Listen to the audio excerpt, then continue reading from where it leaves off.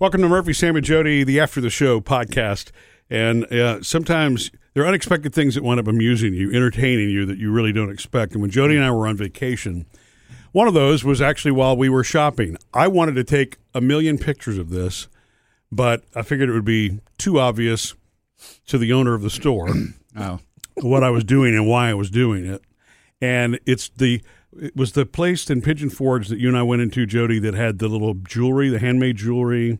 And all the little dragon figurines. Yes, and there was like furniture. It was sort of a little mix of everything, and there was an upstairs piece. Yes, to that place too. You wouldn't have wanted a small child in there. Correct. And if you don't know that from the beginning, from the first moment you see the sign on the front door, which is where I'm going with this, then you should by the time you get inside.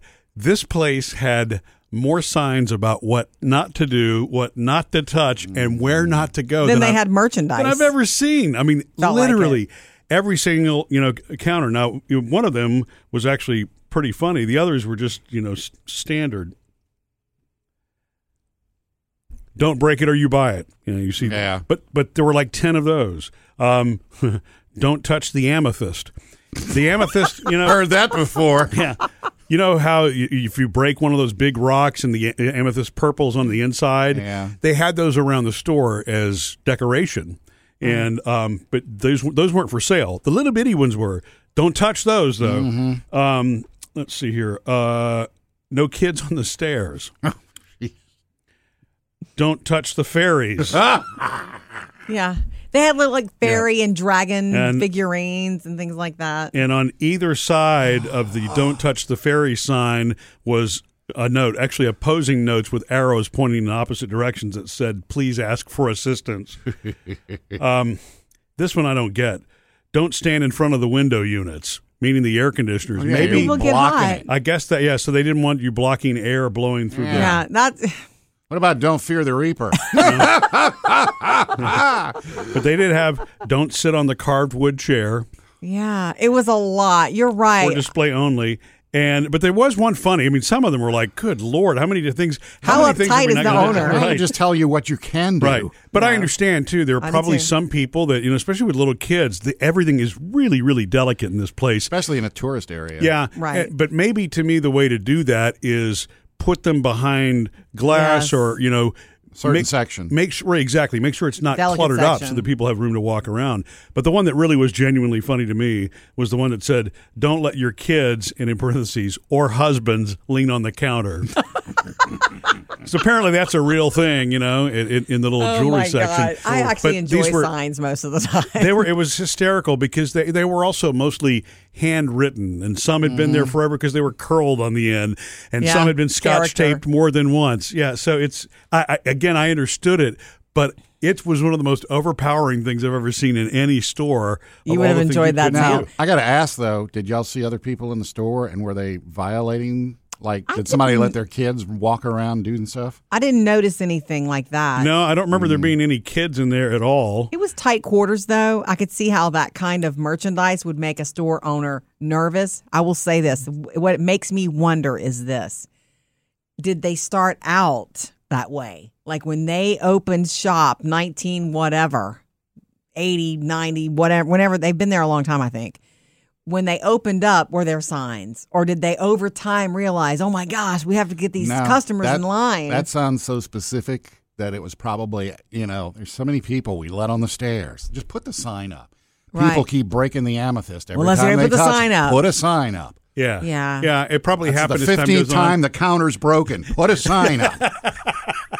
So I usually like a sign that's unexpected in the store. I appreciate them and I take pictures, and you'll see me share them on our stories. Like one of my favorites was at a coffee shop, and it's their tip jar for the barista and everybody working there, and it's a picture of Britney Spears, and it says, "Tip me, baby, one more time."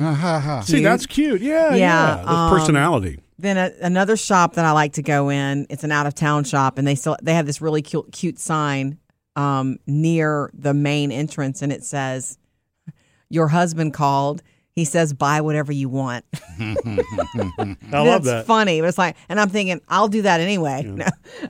Yeah. The thing about these signs, and this has been There've been songs made about it. It's a thing, but unfortunately, there are people that you actually have to be that direct with. You have to say, you break it, you buy it. Yeah. And, in places that are delicate. I think in this place, the only thing, and the owner seemed like a real sweet lady, there was too much stuff in there. Yeah. It was a small space, and there was a lot of stuff. Yeah, too much stuff for the size of the space.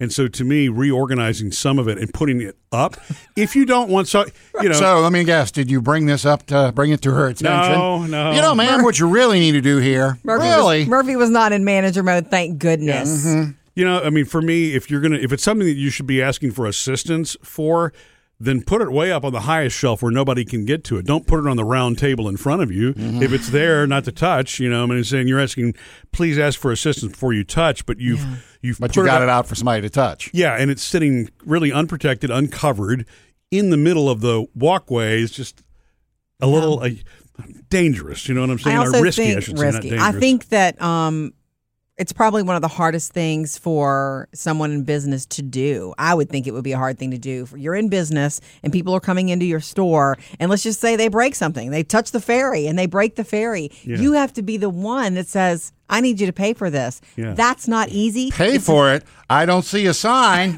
Ding. Wait, there is. Difficult spot. Give me a pen. It's a spot to be in. Yeah, it is, especially when you're an independent business owner. And, that's why even though I found it amusing, I understand it. I get it. Mm-hmm. It's a local owner. It's probably her life's work. You know what I mean? That she's invested into this.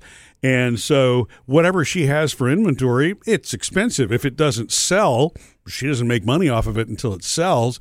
So I can get things, I will say this, though. Breaking and costing money. That many signs of what not to do is the equivalent of a kid walking down the sidewalk and the overprotective parent going, no, don't do that. Don't do that. Don't do that. It's too much. Yeah, it's too much no. Well, it's too much negative. Yeah, and it almost makes me wonder at what point does it just become wallpaper then? Because it's so... Yeah. It literally... And don't touch the fairies. I'm not actually exaggerating here, Sam. Every single table had something you couldn't touch, and every single table had more than one sign about the consequences, or the don't touch and any of that. It reminds me, Jody, because I know one of your kids went to this doctor as well. Yes. One of my kids did. Yes. The office was full of signs. It was like, you must cancel an appointment more than 24 hours or you will be charged. Right. NSF checks, $25 charge. Don't throw diapers in the garbage can in the bathroom. Right. Please flush after yourself. It's like, Jesus. It's too much. Yeah. Missed any part of the show? Get it all on the Murphy, Sam, and Jody podcast.